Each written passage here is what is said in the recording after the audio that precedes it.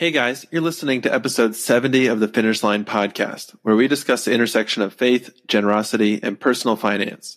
Today we're talking to Heather Tuininga, founder of 1010 Strategies.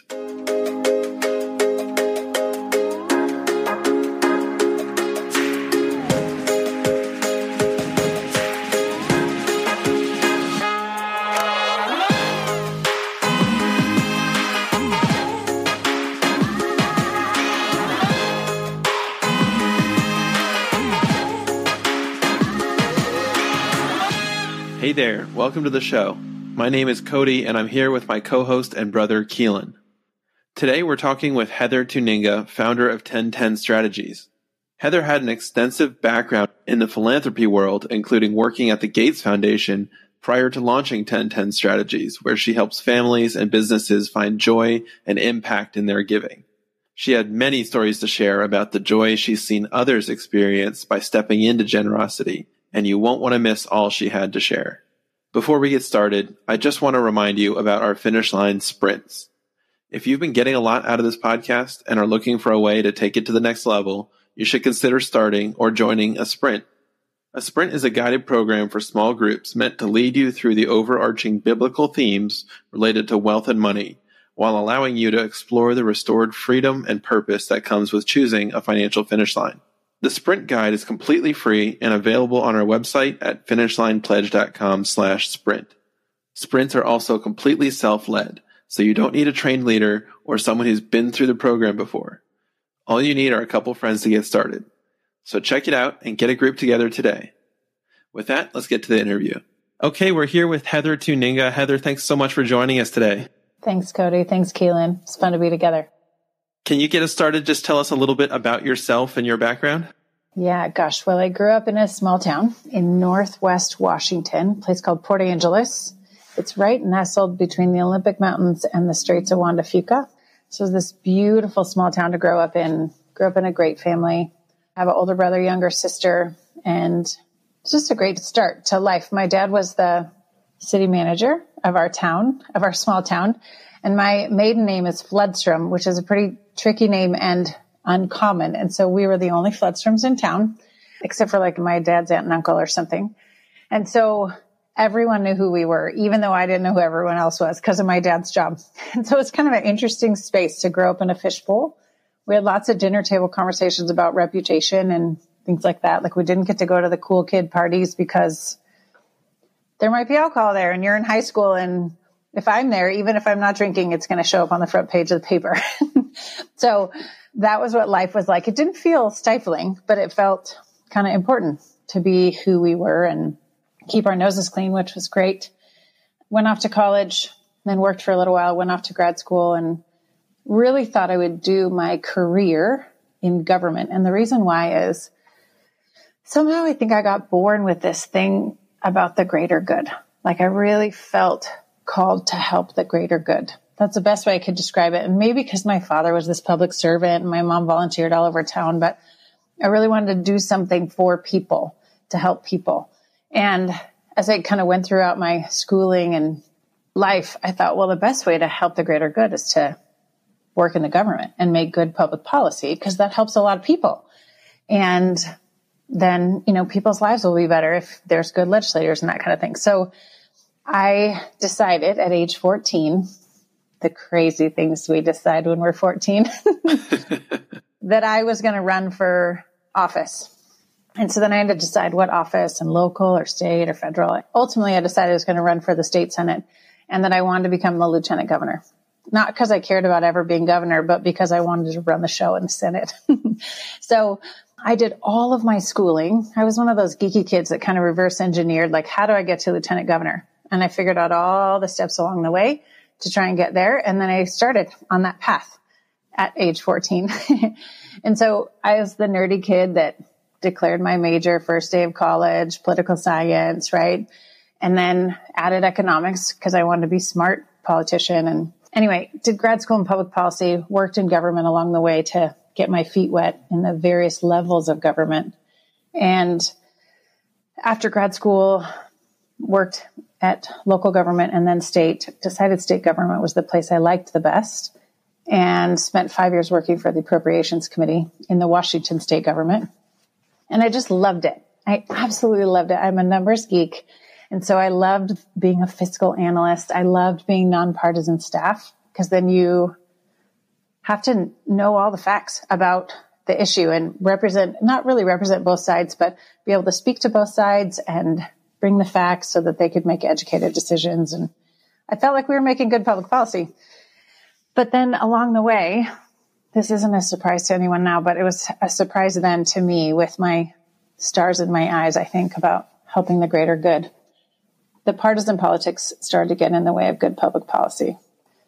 And even though I wasn't part of the partisan system, I was nonpartisan staff, I felt like I was sort of tacitly condoning it by working there. And it was happening on both sides of the aisle. It's not anybody's fault. It's part of the process, really. But I came to a real crisis point for me, turning point. I think I had my midlife crisis at age 28. And I thought, I don't know if I'm supposed to do this.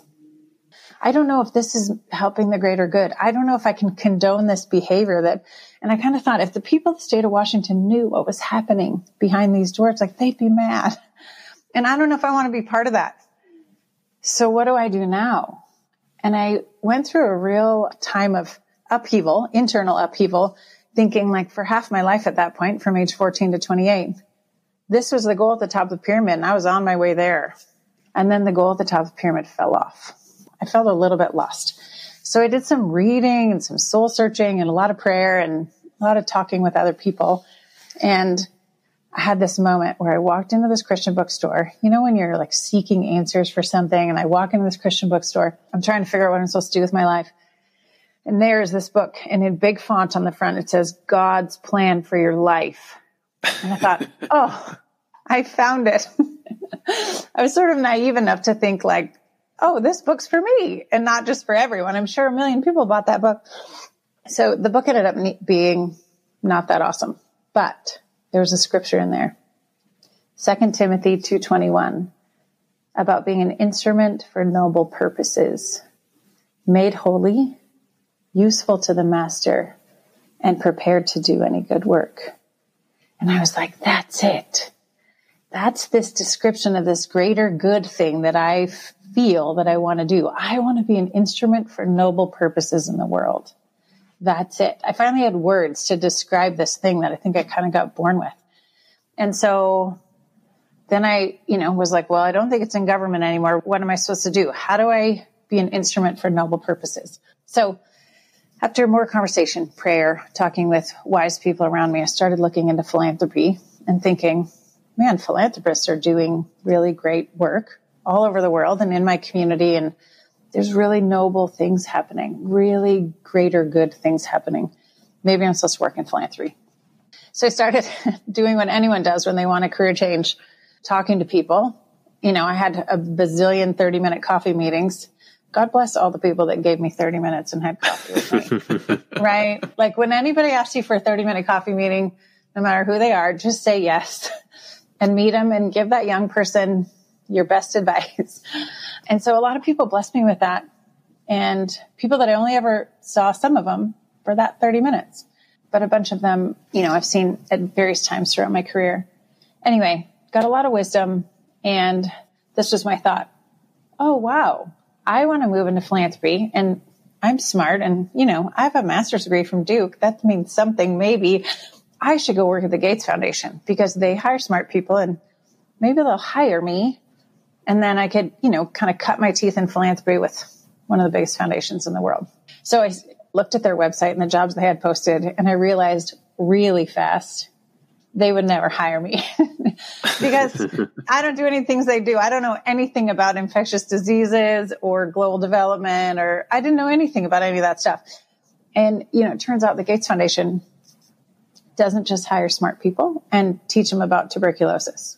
Because they don't have to, because they can hire the smartest person in the world about tuberculosis, which is what they do. So I wrote that off, started thinking about other options, and stayed working at the legislature for another 18 months until one day I had a call. And through all these different meetings I'd had, through this chain of people and events that only God could orchestrate, I get a call from a guy at Starbucks corporate, actually, who I'd met with. he did government relations for them, and I helped him out with a few things at the state level. And he left me this message, and he said, Heather, someone called me about something, and I think it's what you want to do, and I think they need someone like you. And so if that sounds intriguing, like, call me back. And I was like, that's the weirdest, vaguest voicemail I've ever had. So I called him back. We talked about it, and he said, well, I can't tell you who it is. I thought, well, that's weird too, but okay. And he's like, just send me your resume and I'll send it on. So I did that. And a week later, I got a call from the Gates Foundation, of all places. And they were hiring a new position to work directly with Bill Gates Sr. Bill Gates Sr. was the only family member in house at the time. This was early 2000s because Bill and Melinda were still at Microsoft working. And so Bill Sr. was kind of the family presence and the ambassador to the foundation and et cetera. And so they were hiring this new role to work with him. And they couldn't just advertise it because then they would get all kinds of crazies applying for that job to work with the family, right? Because it seems cool. And so they had reached out to their network, and they reached out to people in DC, and I'd worked in DC, and different people at the White House, this crazy network of people that ended up at me. And I went in for interviews and got the job. And that was a long story, sorry, but a fun, crazy part of the story. So I cut my teeth in philanthropy. I left the legislature 2004, cut my teeth in philanthropy at the Gates Foundation, learned a ton from Bill Gates Sr. He, although not a believer, I found him to be one of the most humble, gracious people I've ever met. And he taught me a lot of things kind of side by side. We would be walking places and he would ask me a question because he's trying to teach me something. He turned 80 while we were working together. So it was kind of a grandfatherly relationship a little bit, and really high respect for one another. We traveled the world together. He spoke all over the world, all over the country. And so we were always on a plane or in a car going somewhere. And it was a really great 3.5 years. I learned a ton. I got to meet some amazing people around the world and got to learn philanthropy from, even though we called ourselves at the Gates Foundation kindergartners at the time because they'd been going like 5 years. It was early days. So even though they were kindergartners in philanthropy, they were smart. And so I learned a lot about strategic philanthropy. Left there after 3.5 years to go run a private family foundation. That was a great experience. Worked just for one family. Started it, sunsetted it in 8 years. Gave away a bunch of money. Got to introduce them to the developing world. That was really fun. Really changed their lives and their kids' lives. And that was really fun. And then as that was winding down, I always kind of wondered, like, am I supposed to hang my own shingle? Am I supposed to help more than one family? Am I supposed to do this strategic philanthropy thing for not just one family at a time? And I never felt like I had the green light on that, but I started praying about that some more as this foundation was winding down and felt like I finally got the green light from the Lord. So I started my consulting practice, and I will tell you that the work I'm doing now is the best thing I've ever done. I love, love, love my work. I never feel like I need a vacation. I don't feel like I need a day off because I love what I get to do. I get to serve families and help them make an impact on the stuff they care about and get joy. And so I'm serving 5 or 6 or 7 families or businesses at any one time. And they're getting more impact and joy in their philanthropy, which brings me joy. And it's the best thing. I don't have to have a bunch of money. I get to help other people steward their money. And I'm so glad that back when I was 28, a long time ago now, that the Lord kind of took the goal off the top of the pyramid of the government, like on the government track, the lieutenant governor track. I'm so glad I didn't run for office. I'm so glad that he drew me into philanthropy, and I hope I get to do this forever and never look back. Yeah, it's so important what you're talking about there, because God never really gives us a whole plan. I feel like he only really gives us one step at a time, and he asks us to trust him with the rest of that plan. And I think exactly what you're sharing about how that shift in storyline happens to many of us, and often, I feel kind of lost in that season.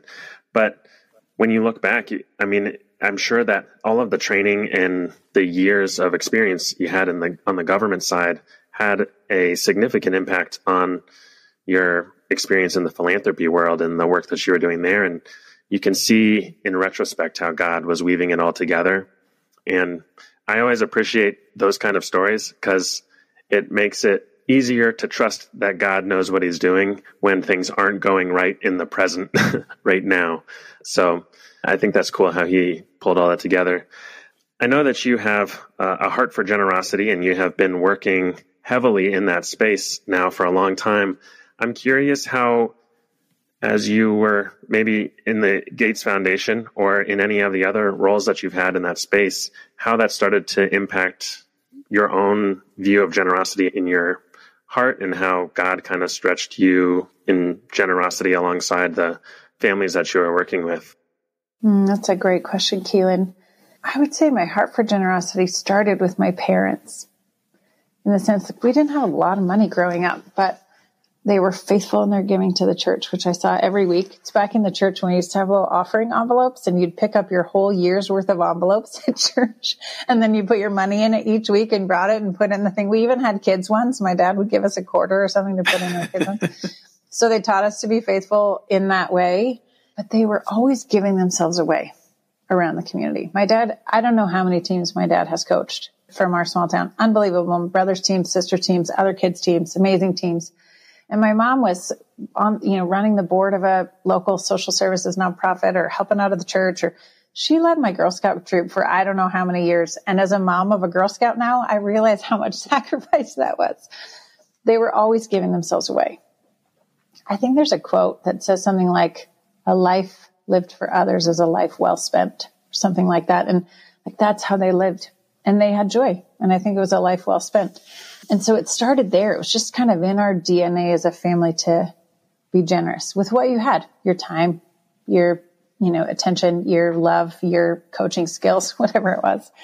But then moving into the philanthropy space in 2004, I feel like I've been doing philanthropy professionally for almost 19 or over 19 years. And so kind of learning the strategy of generosity. It's more like the strategy of philanthropy, but I didn't get the generosity bug, I would say, until 2005. So it was about a year after I joined the Gates Foundation. I went to a generous giving conference and it changed my life. And I went because I thought I was supposed to potentially go work for them. It's a long story, but I'd met Todd Harper, one of the founders, and at a prayer breakfast, and they were thinking about hiring a woman. This was early days of generous giving and they didn't have any women on staff. And I was like, I think this is maybe what I'm supposed to do. And I was all ready to leave the Gates Foundation and go work for them. And he's like, why don't you come check us out first before you leave your cool job?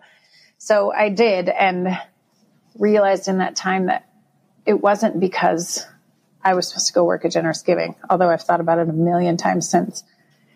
It was because God wanted me on my own generosity journey.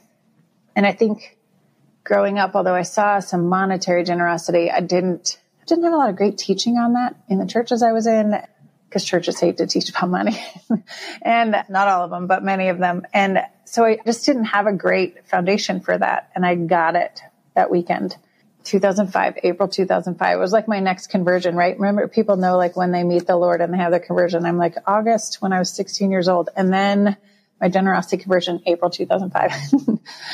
And I started experiencing the joy and freedom of generosity and leaning into that, and like at that conference, I just decided that year I was going to give 10%. So, like I'd made this big decision for my life. I'm going to give away 10%. I felt like I was finally like achieving some sort of thing. I was getting to the tithe. But then at that conference, I felt like the Lord was saying, I want you to go more. So I went from, instead of giving 10% of my net, I gave 10% of my gross. So 10% before taxes. And I even did it retroactive back to the start of the year. And I felt like I was really achieving something where I am moving into giving. What I didn't know is that these years, 18 years of freedom and joy from generosity, it's just changed me forever. And now I'm a generosity evangelist because I can't get enough of it. I want more of it for everyone. When I encounter people that I think maybe aren't giving much away, I just want to be like, try it, lean in, because there's so much fun on the other side. So that's kind of where it started. 2005, generous giving. I've been a volunteer for generous giving ever since. And the thing I got, I'll back up a little bit, but the thing I got that weekend that I didn't know before, was the biblical teaching about that everything I have is God's. everything. Psalm 24:1, the earth is the Lord's and everything in it, and the world and all who live in it. I guess I'd skipped that psalm before because I didn't get that. I didn't get that my money was God's. I didn't get my stuff was God's. My car is God's. My apartment was God's. Everything I have is God's. And so if he wants to use it by having someone come live with me, or letting someone use my car, or have me give some of my money away because it's his money anyway, it's his. And I've learned over time, my friend Alan Barnhart always says, like, when we're thinking about whether to share our stuff or not, like, we should ask the owner, because he's the owner of all of it. And so I've learned that, and there's just a lot of freedom and joy. It's actually a lot of freedom and joy knowing that none of this stuff is mine. He's responsible for it too, in addition to it being his. So it's been a really incredible journey. Heather, I'm wondering, because you've mentioned strategy and you've said that you're really into the numbers. You dig into the numbers of things. How much did that play into generosity when you were starting to explore it and experience it as you were swept up in the joy of it? Were you concerned about numbers? Was that a barrier initially, or is that something you were able to use to enhance your generosity? That's a great question, Cody. I think the numbers helped push me to grow in the grace of giving. Because I'm a numbers person, I'm a goal setter. I'm also a recovering achiever. So that was all happening full on back then. And so I was, that year 2005, I went to 10% of gross, and I was so proud of myself. And so then the next year I thought, well, maybe I'll go up 1%. Oh yeah, that's what I'm going to do. So I went to 11%, I think. And then I went up to 12%. And then one year I felt like God said, I want you to give as much as you save this year. I am a ridiculous saver. Like, I'm not a spender, I'm a saver. And it is an idol. I'll just declare it right now and ask forgiveness. My husband calls our savings account a black hole because once it goes in there, it never comes out because I'm a saver. So the Lord said, I want you to give as much as you're going to save this year. And I'll tell you what that does. It makes you trust, because it makes you say, okay, Lord, I'm going to put this in my savings account or my retirement or whatever, but I'm going to give way more to you. And as much as I'm sort of caring for my own future, which is the Lord's too, turns out, I'm going to care for others by giving this money away to people that need it. And so the numbers along the way, like that wasn't a specific, well, it ended up being a specific number, but the numbers helped kind of push me along the way. And so Eric and I joke now that we are 1%ers. We're probably 1%ers in the world with income, because the world is a poor place, but that's not what we mean, because we don't make that kind of money. What we mean is that we're 1% growers. So every year we grow our giving by 1%, and we're just going to keep leaning into it. And it's a great metric for pushing us forward. And so it actually doesn't matter what our income is in a year. It fluctuates from time to time because of different things. We're going to grow our giving by 1%. And it turns out 1% isn't very much. So it's not very hard to do it year over year over year. But then pretty soon you're up to a bigger number, and it's like, wow, okay. And the Lord reminds me that our giving is supposed to be sacrificial and cheerful. And most of the time it's really cheerful. But then when I look at that percentage or that number on a year basis, I go, holy smokes, that's why we don't have a boat. Okay. In fact, we were in church one day. I'll never forget it. It was, 10 years ago. And I do the finances in our house, and I had written the tithe check. We used to write a physical check and give it at the church because it felt like we were actually doing something. And they used to pass a plate, the whole thing. So I handed it to Eric, and he went to put it in the plate, and he opened it up. And he was like, he leaned over and whispered, "This is why we don't have a boat." I said, "Yep, that's right." So full disclosure, we have a small boat now that we play on the lake on. But yeah, it's why we don't have lots of things, but we're so happy about it. Yeah, that's awesome. So I just wanted to give a quick shout out for anybody who wants to learn more about generous giving. We actually did have Todd Harper, who you mentioned, on the podcast back on episode 25. So you can check that out. And we had April Chapman, who's the current CEO of Generous Giving, on episode 60, not too long ago. So if you want to learn any more about generous giving, just check out one of those episodes where they do a deep dive on that. So Heather, I think that there's a number of listeners who are kind of on the brink of generosity. They have started to hear some of these stories, and they trying to find some way to kind of dip their foot in. What have you found most compelling about exploring generosity? And, what would you say to somebody like that to just kind of show them what it's like on the other side? Yeah, good question. I would say just give it a go. The things that are available on the other side are joy and freedom. And it seems counterintuitive to hold all your stuff with open hands, or even like flip them over and shove your stuff into the arena, shove your money into the arena, whatever it looks like, shove your time into the arena. That feels like a scarcity or a nervous making thing, but actually it brings a ton of freedom. Having less money and less stuff actually brings a lot of freedom. I don't need a financial planner.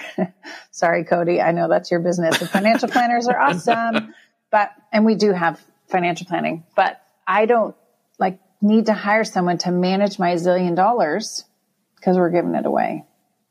The first time I heard about the finish line thing, like you guys are working on, you guys have defined it in a really cool way. But the first time I heard about it was in a way of once you hit this net worth, that, you'll have enough money for the rest of your life and all your family needs and your medical needs and whatever, then you give the rest away. Like that was your finish line. And I remember learning about that. And I thought, I'm never going to get there because I'm going to give it all away along the way. I don't want to reach $10 million or $7 million, $3 million, whatever the finish line number is, because we're not saving and holding it till then and then giving it. We're just going to be giving it now. And so I love how you guys have defined it as kind of a number, part of your income, right? How much of your income do you need to live on? And then that's your finish line, and then give the rest of the way. But I got off track. Sorry. That's where we get back to joy and freedom. There's just so much freedom in not holding all of my stuff so close. And there's so much joy. I have wept more, those happy tears, as my daughter calls them, over generous acts than I have over anything else. I see people be generous with one another from time to time, and it just makes me weep. I just don't think there's anything like it. It's the best antidote to greed, to materialism, to selfishness, to a bad day. Go out and be generous. Give a kind word. Give somebody $20 and see what happens. You might get a hug because someone really needed that $20, and both of your days are going to be better. Yeah, we serve and worship a generous God, and we are made in his image. So it makes a lot of sense to feel that connection when you really start to step into that. But Heather, you mentioned 10-10 strategies and that you love the work that you do. Can you share what exactly it is that you are able to do through 10-10 and really how it came together? Yeah, good question. So I started 10-10 strategies when I was winding down that private foundation that I was working with that family on, which I mentioned before, and to enable me to work with multiple families. So I work specifically with families and businesses and some couples on helping them make an impact on the stuff they care about and get joy from their giving. Impact and joy, impact and joy. Those are the things I talk about all the time. They're the things I care about the most. And impact and joy are tied together, right? If you know you really made an impact on more kids learning about Jesus at Sunday school in Cupertino, California, or Rwanda, wherever their hearts are, it brings joy. And so that's what I'm doing. That's what I'm up to. The name 10-10 strategy. So 10-10 is for John 10-10, where Jesus says, I have come that they would have life and have it to the full. Eric and I got married on 10-10, October 10th. Because that verse just feels like how we want to live. We want to have life to the full. And we want to have Jesus come and be part of our life, part of all of our life, and have it to the full. And so I named it the company 10-10 Strategies because I believe when our giving is done well, that both the giver and the receiver get life to the full.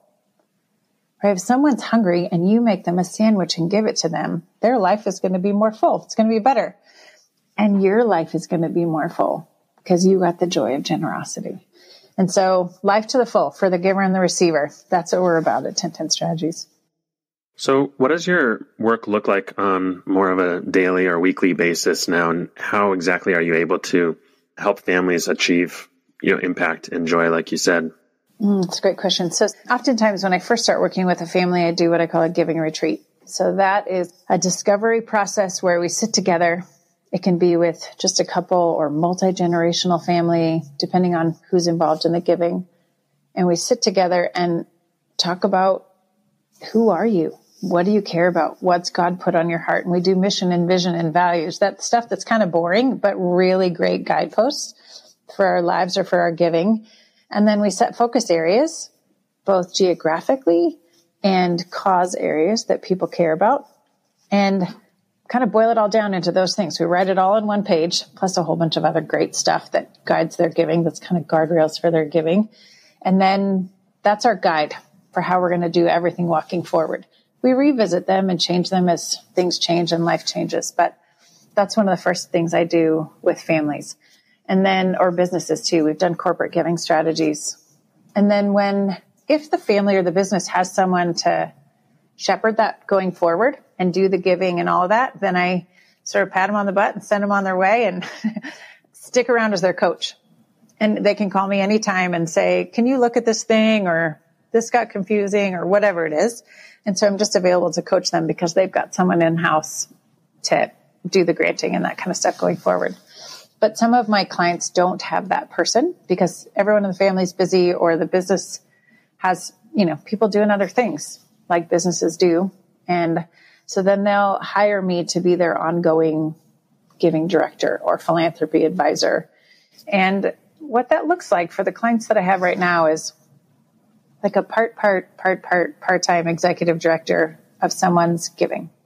Some of my clients have family foundations or private foundations. Some of them are giving out of donor advised funds. And they're all giving enough that they want some expertise. They want someone kind of minding the giving store because they don't have someone at the office or in the family to do it. They want someone doing good due diligence, that kind of thing. But they're not giving enough where they want someone full-time. Or they just don't want to devote so much of their giving money to someone full-time, right? Because they want to do part of it, or they just don't want to spend so much money on staffing because they'd rather give that money away. And so I fit that sort of happy medium for people where I bring all of my expertise to the table, but they only get me part-time. And that's what they need. And so it's a real blessing to serve families where they're at. And then I mix 5 or 6 or 7 together into a job. And I love that. I work about 30 hours a week. So I get to get my little girl when she gets off the bus every day. And I feel like I have a work-life balance that is wonderful. And I'm doing work that I absolutely love. So my week looks like kind of keeping all those plates spinning for all my clients. And the way God works it out, it's amazing. Some months a client will need way more hours because we're having a board meeting or there's an event that we're putting together or whatever. And then other months that same client won't need any hours. And so God seems to work it out where I never have months that are totally nuts. And I never have months that are totally slow. And it just works out. So it's been a blessing to serve these families. I get to see them get greater joy because they're making more impact now. I think all my clients would tell you we feel more confident in our giving now because Heather's found organizations that fit whatever focus area, or we were given to these once before. She looked at that and was like, that one's not very good, but this one over here is better, and that kind of thing. And so they feel confident. The thing I want to help them do is to say yes or no to a donation with confidence because they know what they focus on. They know where they want to give, and they're clear about that. And so then they can say yes with confidence and say no with confidence. Are there any specific stories that come to mind that just really demonstrate the impact of the work that you get to do with families, or even a relationship that you had with a family that had an impact on you? That's a great question. I think almost all my clients have an impact on me because it's a real blessing to get into this interior place in their lives where we're talking about money, which is a close to the vest thing for people. And we're talking about how they want to impact the world or their community or their family or whatever. And I get to help do that. Couple stories. I'll tell you a story that was one of my first stories. This isn't about 1010 strategies. This is from the Gates Foundation. It was my first year at the Gates Foundation, but it formed me in my thinking about philanthropy and the way it can really make a difference in people's lives. So I'm 8 months into the job. It's September 2004. The Gates Foundation at that time was looking at AIDS spreading around the world and the prevalence of AIDS going up. And Southern Africa was it was going up high, but then the prevalence rate in India was really starting to rise because India is second only in the world to China as far as population goes. Even a small percentage of the population having HIV is a huge number of people. So the Gates Foundation said, we're going to see if we can try and stem that tide in India so it doesn't become the next Southern Africa. So Bill Gates Sr. and I are headed to India. I've never been to the developing world at that point. So this is my first experience with that. We were in big cities, but also in slums around cities and parts, rural parts. And it was a really fascinating trip. But what we were going to do there is we had staff on the ground there, and they were saying the people that are spreading HIV are the sex workers and the truckers. And so that's who we got to try and get to and see if we can kind of stem this tide. So I was like, okay. So I learned that we're going to India. So this is a new experience for me, and we're going to meet with sex workers every day. And I was like, that's a new experience for me too. And so I had a lot to learn about what's happening there with sex work, et cetera. But anyway, we're there. I learned all this stuff before I went. I learned a lot before I went. I learned a lot of things on the ground every day. And we were in Kamatipura, which is in the center of Mumbai. At that time, it was the largest red light district in the world. And we are surrounded by brothels. And we're meeting with the women and the madams and brothel owners and lots of people about this whole sex industry and how can we help prevent HIV. I mean, you'd love to prevent the whole sex industry, but we weren't going to dismantle that very quickly. So we said, how do we at least help keep these women from getting this deadly disease?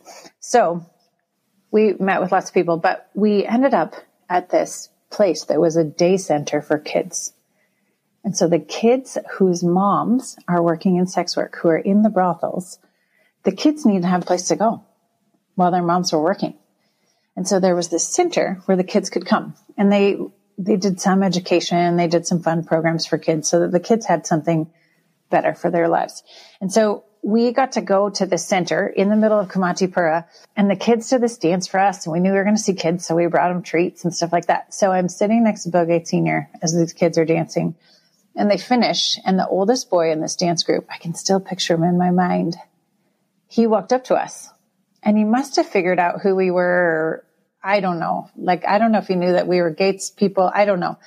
But he walked up to us, and he said, "Can you please help us? The boys have no place to sleep." And we asked him a question, and it turns out that this center that we were at during the day, the girls, the daughters of the sex workers, could stay there at night while their moms were working in the brothels. So these girls could be safe and not get victimized themselves. And that was great for these girls. So they had a safe place to go. The center workers would stay there overnight with the girls, and then the boys could come during the day, but the boys had nowhere to go at night.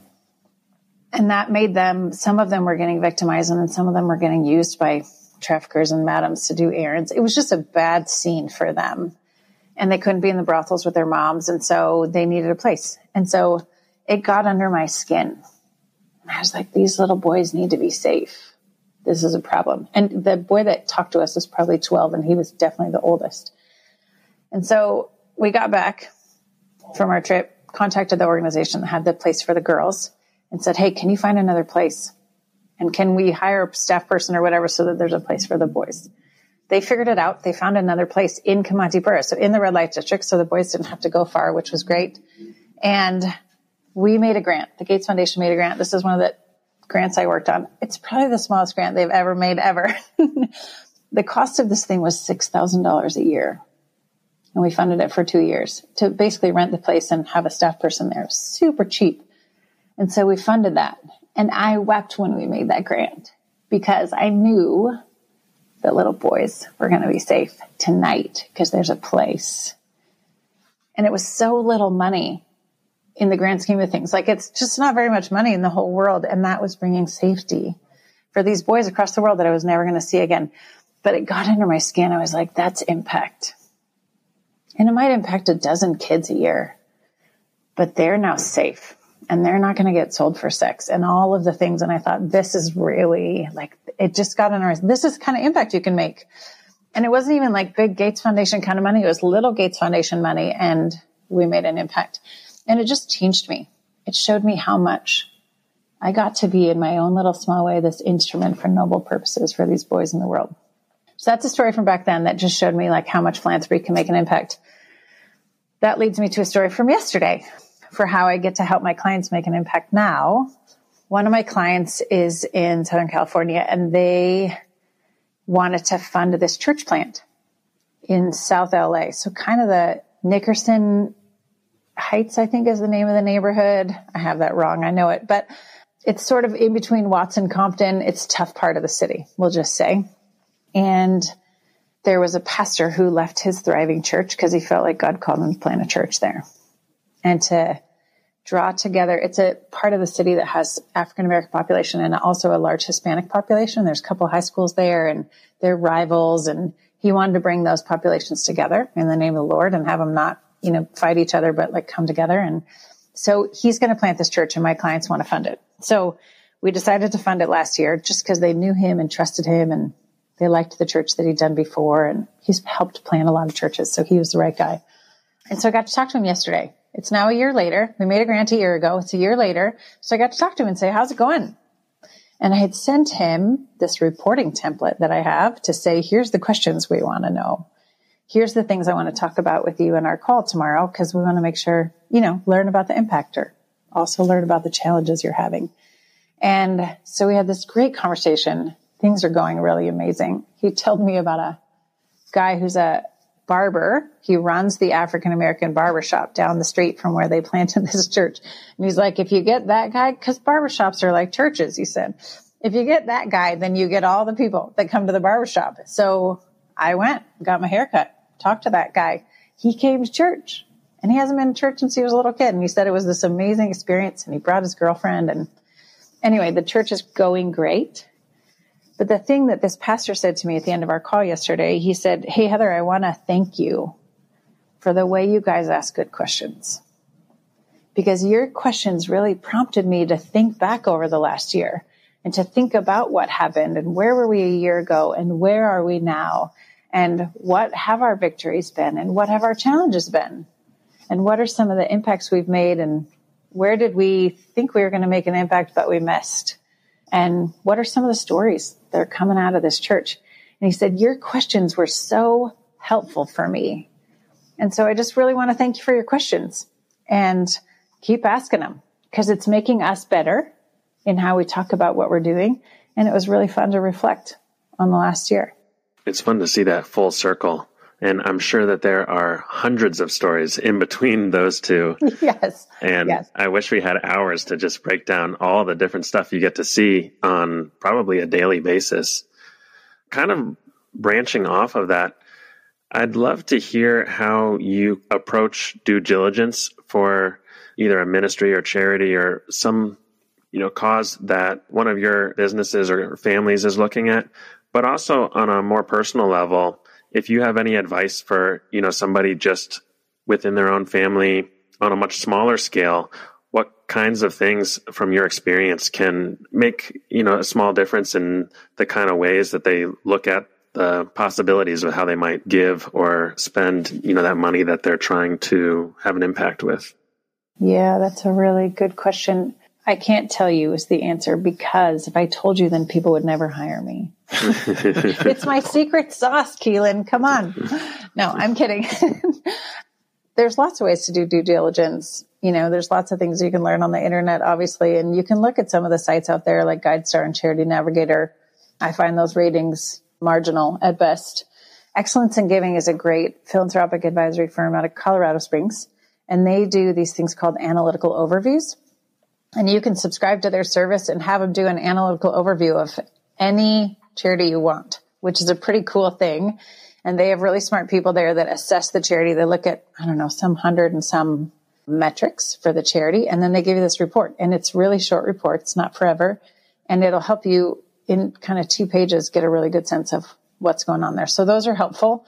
I sometimes look into their database if I have an organization that I'm looking at and wondering about. This is what consultants always say, but it is a little bit part of the secret sauce in the sense that I don't have very many tricks. Like I have a 2-trick pony, but one of the tricks that God gave me is that I've what I call a really good sniffer. Some people might call it discernment if you were really holy, but I just call it a good sniffer.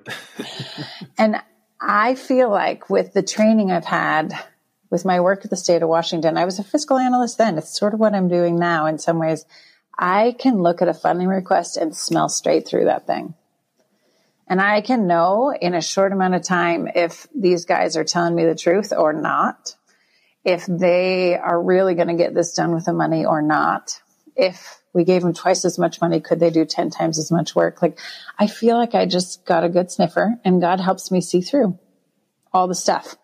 And you can call it a gut feeling, you can call it whatever.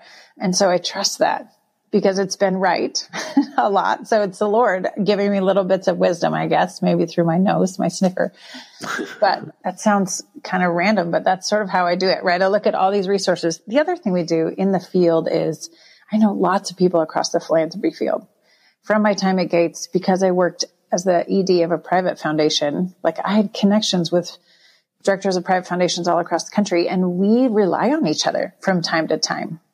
If I have a family that comes to me and says, hey, I really want to support organizations that are working with girls in Afghanistan, I haven't done that before. I don't know who those organizations are, but I know who does. And so I call a couple colleagues in the field who have worked in that space a while and said, who are your best orgs working in Afghanistan specifically for girls? And they'll give me 3 or 4 organizations. I'll go look at them, pick the ones that I think fit this client particularly well, reach out, learn about the organizations, of course, too, and then present those to my clients. And so it's this great network that we can rely on each other in our sort of shared due diligence. And that's a blessing. Heather, last time we talked, you started to tell me a little bit about the power of a $20 bill. And I was hoping you could just share a little bit more about that. Yeah, I would be happy to. So this comes back to Keelan's question about if you're thinking about giving, just give away $20 is kind of the answer to that question. So the $20 giving started because in 2017, I got selected as a, quote, woman to watch. There's this cool local business magazine out here, and they create this event every year called Women to Watch. And they pick 5 or 6 women and you're supposed to be watching, apparently. And they put them on stage, and you get to give kind of a TED talk about why you're a woman to watch, like what's cool about you.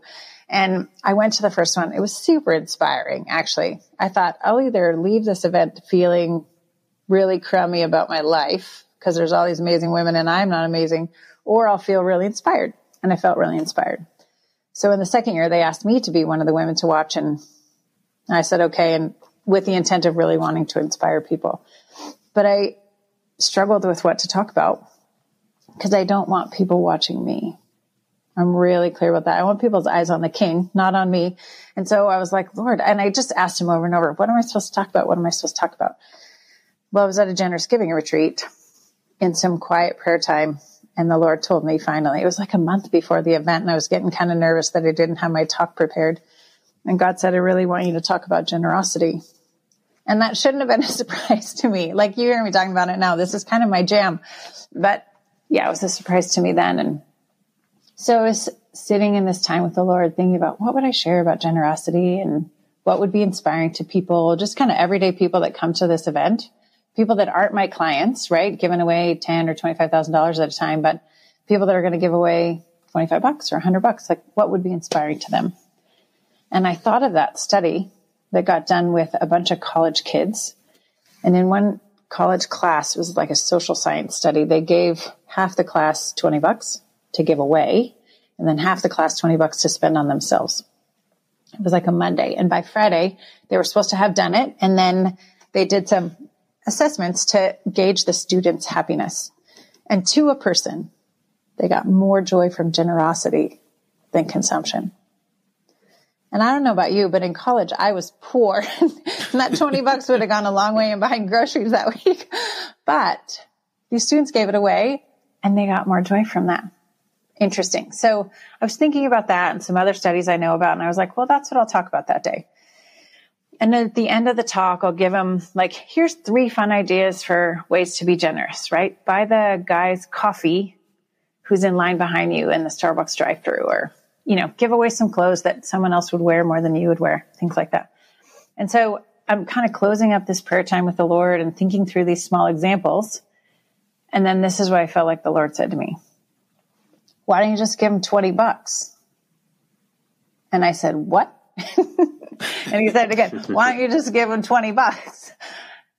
And I was like, all the people there? So then I quick did the math. There are 400 seats in this performing arts center where this event was going to be held. And I was like, that's an $8,000 generosity caper. Wow. And Eric and I we plan a bunch of our giving, but then we always leave some in this kind of spontaneous generosity pool to be given away. And that year, that would have taken most of our money. And this is February of the year. And so I was like, man, then it will be all gone. We won't get to do that for the rest of the year. But I was like, okay, Lord, if that's what you want me to do, like, we're in. I needed to ask Eric, of course, if he was up for this $8,000 paper. But then I felt like God said, invite some other people in. And I said, who? And he gave me 2 names. So I called them both the next day and I told them the story I just told you and said, 0 pressure. But if you guys want in on this thing, like, come on in. And they both said yes. And then another friend said yes along the way. So my little band of generous friends put in $4,000. Eric and I put in $4,000. NCF, National Christian Foundation, helped us. They have this Generosity Catalyst Fund here in Seattle. And I was like, that's helpful. So, and they're like, this is going to be a generosity catalyst. We can use that. So we all put our money into that fund to get our tax deduction. That seemed like a small blessing, even though I don't think tax deductions matter to God. We got one for that money, which was fun. And then I went to the bank with the NCF staff and we got out $8,000 worth of $20 bills to give away at this event. And so then I clipped a little card to them. I created this email address. I gave my 20 at gmail.com because I wanted people to be able to share their stories of giving their 20. So I went up to the venue. They were going to get, put all the 20s in all the bags for that night, et cetera, et cetera. So I get on stage. I'm the first speaker.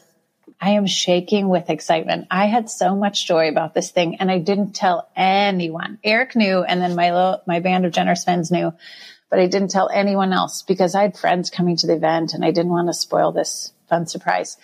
But I was literally shaking on stage because I was so excited to do this. And so I get to the end of the talk, giving them these ideas of how to be generous. And then I said, but first I felt like I was supposed to be generous with you. So tonight in your goodie bags, when you leave tonight, there's a $20 bill. And like those college students, like the $20 isn't for you. It's for you to give away. And I don't care where you give it. If you have a friend who really is having a hard day and you want to buy him a pedicure or a glass of wine, or like use it however you want. If you want to give it to the homeless guy outside, however you want, laissez-faire, you do it. But it's for you to give away because I want you to experience the joy of generosity.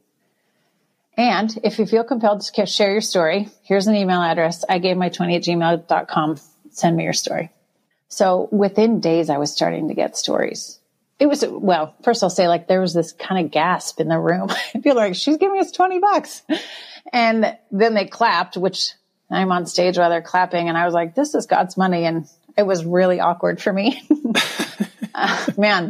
but I was excited and I started getting stories in the following days and the impact that it was having on the givers was unreal.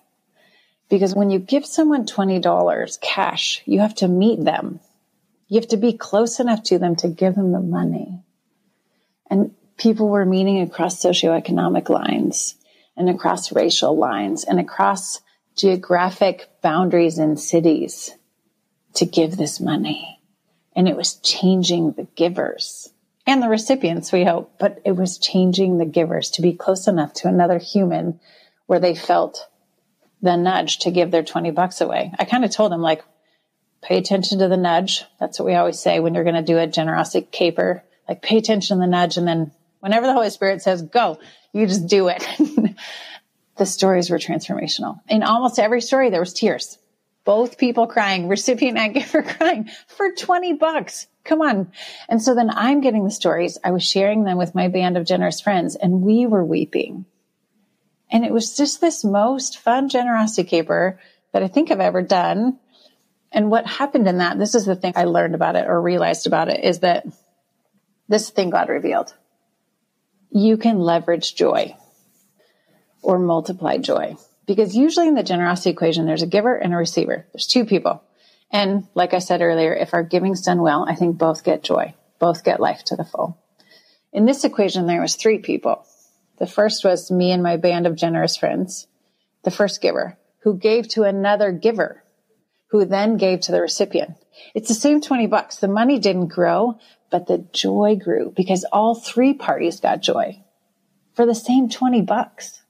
It was amazing. The stories were amazing. One of the stories I got, this woman said, I still haven't given away your $20 bill. It was like 5 months later or something. I still haven't given away your $20 bill because it's still in my wallet. It still has the card clipped to it because I want to remember that that's not my money. It's your money and I want to give it away. But she said, in the meantime, I've given away a whole bunch of my money. But I keep that one because I want to keep remembering, like, keep giving. And she said, I have no idea how much money I've given, but it's way more than $20. And she shared parts of some of the people who she's given it to, people in the grocery store line, all kinds of different folks. She said, sometimes it's $5, sometimes it's $50, but I keep your 20 as a reminder. And generosity is changing her. And then it keeps changing me. So I was learning from them. All these different people that were giving their $20 away, I was learning from them. So it was a really incredible thing. I'll say one last story about it. There was a woman who got $20 that night. She's become a friend. I met her like for real a couple years later. And she decided that with that $20, she was going to start a nonprofit to support women, specifically Black women, but Black and white women coming together to support each other. Instead of thinking we're so different and we need to stay in our separate camps, she wanted women to come together. And so she, with her $20, like paid part of the filing fee to get her nonprofit started for this cause of women coming together. Since then, lots of things have been happening. She wrote a book. I've been kind of just befriending her through things. And now we're working on this crazy thing together where I think we're going to go to Ghana and help some Liberian refugees. She's Liberian, this woman, help some Liberian refugees in Ghana together because of $20 in 2017. What? Only God could do stuff like that. Liberian refugees. Who knew that $20 would lead me to Ghana? I haven't been to Ghana. I've been to lots of parts of Africa, but not Ghana. So my $20 to Tika is going to end up with both of us in Ghana. Amazing what God does. I would have loved to have seen the face of the person at the front desk of the hotel when you handed them $8,000 in 20s. But that's such an incredible investment in God's economy because you and your friends took $8,000, which is a lot of money, but at the same time, it's not that much money, and planted 400 seeds, which then all the recipients were also involved. So there's 800 generosity seeds that were planted that are now yielding fruit that you get to hear about, which is so amazing because so often we don't really know the full impact of an act of generosity. We might get a small glimpse, but we created a mechanism, a feedback mechanism for that act of generosity. And I love those stories, and I hope you continue to get them in the future. But, well, and think about it, Cody. Like, I put $4,000 into that pool, which is a lot of money, but not a lot of money. Like you said, like, what better use for my $4,000 than to seed fund a whole bunch of generosity and to change a whole pile of people's hearts? I can't think of a better, what would I do with that $4,000 that would be better? I can't think of anything. That's where generosity brings joy and freedom. Well, Heather, how can people learn more about 1010 strategies and some of the work that you're doing?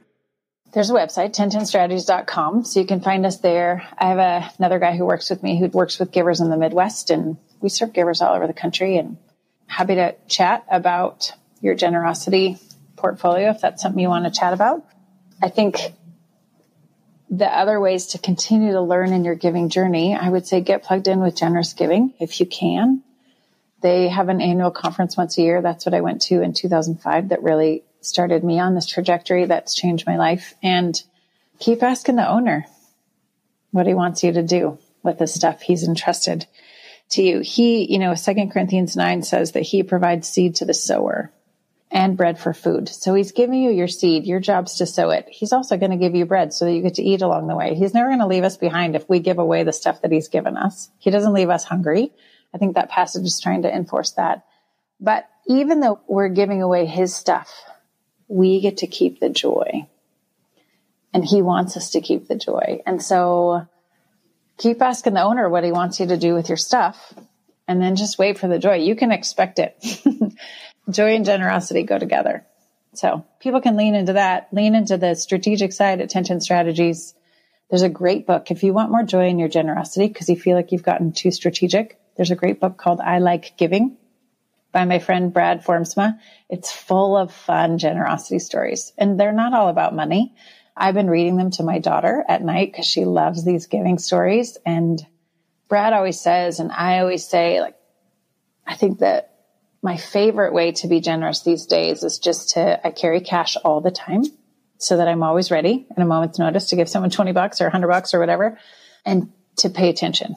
Wake up each day, ask the Lord, where do you want me to be generous today? And you might be in the sandwich shop and he's like, give that 19-year-old high school kid a generous word. He's having a rough day, right? Or the grocery store checkout line, or the flight that you're getting on, or whatever. Somebody always needs a kind word. You can be generous in that way. Be generous with a touch sometimes if somebody needs a hug or whatever. There's so many ways to be generous. And so ask the Lord. I'm starting to actually try and do it every morning. Lord, where do you want me to be generous today? Help me to not miss it. I want to see it. And then when you get the nudge, lean in. Every time I respond to the nudge, I'm glad I did, even if I don't know the outcome.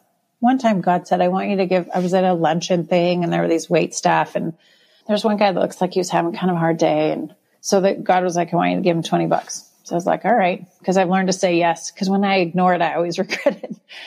And so I've learned to say yes. So it was at the end of the time, I was talking to some people and then I was about to leave and I remembered, oh gosh, I'm supposed to give that guy $20. So I walked back in there and the guy's talking with some of his other servers and they're laughing and having this great time. And I thought, maybe he's not having a hard day. Maybe I'm not supposed to give him $20. But I felt like the Lord said, give him $20. So I was like, okay. So I went and I said, I don't know why I'm supposed to give this to you, but Jesus thinks you're awesome. And here's $20. And he stopped, he paused, and he was like, thank you so much.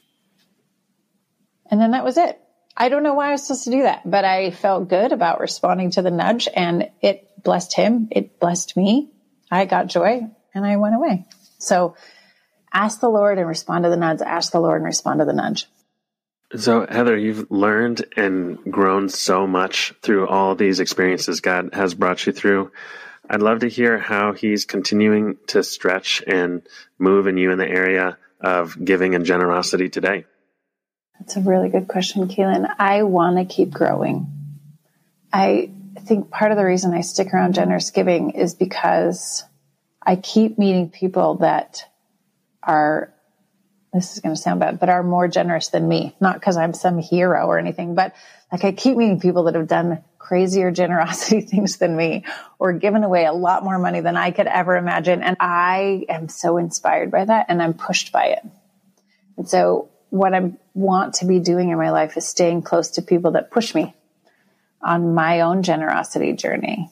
Eric, sometimes my husband, often wants to do something more generous than I do. Like we'll have something come up and he'd be like, how much do you think we should give him? And I'll be like, $250. He was like, well, I was thinking 500. And so it like draws me forward. I'm like, okay. And we have this new policy in our house that whoever picks the higher number wins, because we just want to be generous, right? So, okay, whatever the higher number is wins. So that pushes me forward. And so I keep wanting to be leaning into being generous in different ways. I also want to keep leaning into this kind of leveraging or multiplying the joy thing. Where can I be giving to givers that then give to receivers, so that the joy gets from all three, but it's the same $20 or same whatever, so that more people get to experience the joy of generosity. It's happening. I got to talk about it at a conference once, and other people started doing that. They give people in their company $100 at Christmas time for them to give away and things like that. And so this multiplying the joy thing has me really intrigued. Like, what's God doing with that? And I want to keep leaning into opportunities like that. So maybe we should have sent all your listeners $20. Darn, I wish I'd thought of that before now. I don't know how you do that. That would be an incredible listening feat. Yeah, since they're listeners. Well, Heather, as we get to the end of this episode, we want to wrap up with our manager's minute we just end every episode with a practical action that our listeners can take to step into their role as stewards and to manage God's wealth wisely. So do you have any suggestions for our listeners today? I do. So as you're thinking about your giving and planning out where you want to give it or how much you want to give in the year, my encouragement is to plan only 80 or 90% of it. Like there's organizations you want to support, causes you care about. I believe in strategic philanthropy. It's my training. I believe in it. That's how we move the needle and make an impact. But don't get strategic with all of it. Leave a pool. Create an extra checking account or an extra donor advice fund, or probably not donor advice fund, because some of it you'll do without a tax deduction. You'll just give cash away. But create an extra account that you put some money in, seed fund it at the start of the year, 10 or 20% of your giving money, and then wait and ask the Lord, when or where am I supposed to give it? And then just respond to the nudge and give freely out of that extra 10 or 20%. And then I think you'll have an impact with your strategic stuff. You'll have a ton of joy and freedom from the other stuff. And it makes for a really great giving portfolio and a really full life to the full kind of life. That's a great idea. And my wife and I do that exact strategy for that exact reason of just being able to experience that joy and prompting. And so I will double down that recommendation. Thanks so much for being with us, Heather. This has been fantastic. And we're so grateful for just being able to hear all the ways that God has worked in you and through you, and for all the lives that you have been able to inspire on in World of Generosity. Thanks, Keelan. Thanks, Cody. It's fun to talk with other people that are on this journey too. You guys are on your own journeys. We're all on our own journeys. It's so important to be encouraged along the way, to be pushed by others, but also encouraged and drawn forward. And the stories really help us think of new ways to be generous and new ways to lean into what God's calling us to. He was generous with us. He's given us everything we need for life and godliness. So let's share what we have. Thanks so much for listening to the show, guys. If you have questions about setting a financial finish line, the Finish Line movement, or anything else you've heard on the show today, we'd love to hear from you. And now I have a quick question for you. Do you know anyone who is living a life filled with generosity, purpose, and mission? If so, we'd love to talk to them. They don't need to have a financial finish line, and they don't have to have all the answers. Just a heart to steward God's wealth to the best of their ability. If you know someone like that, we'd be honored if you would connect us. You can reach us on Instagram at FinishLinePledge, through our website at finishlinepledge.com, or by email at hello@finishlinepledge.com. And finally, if you want to find any of our references or links from today's show, you can always find them in our show notes at finishlinepledge.com/episode 70. That's it for today. We'll see you next time.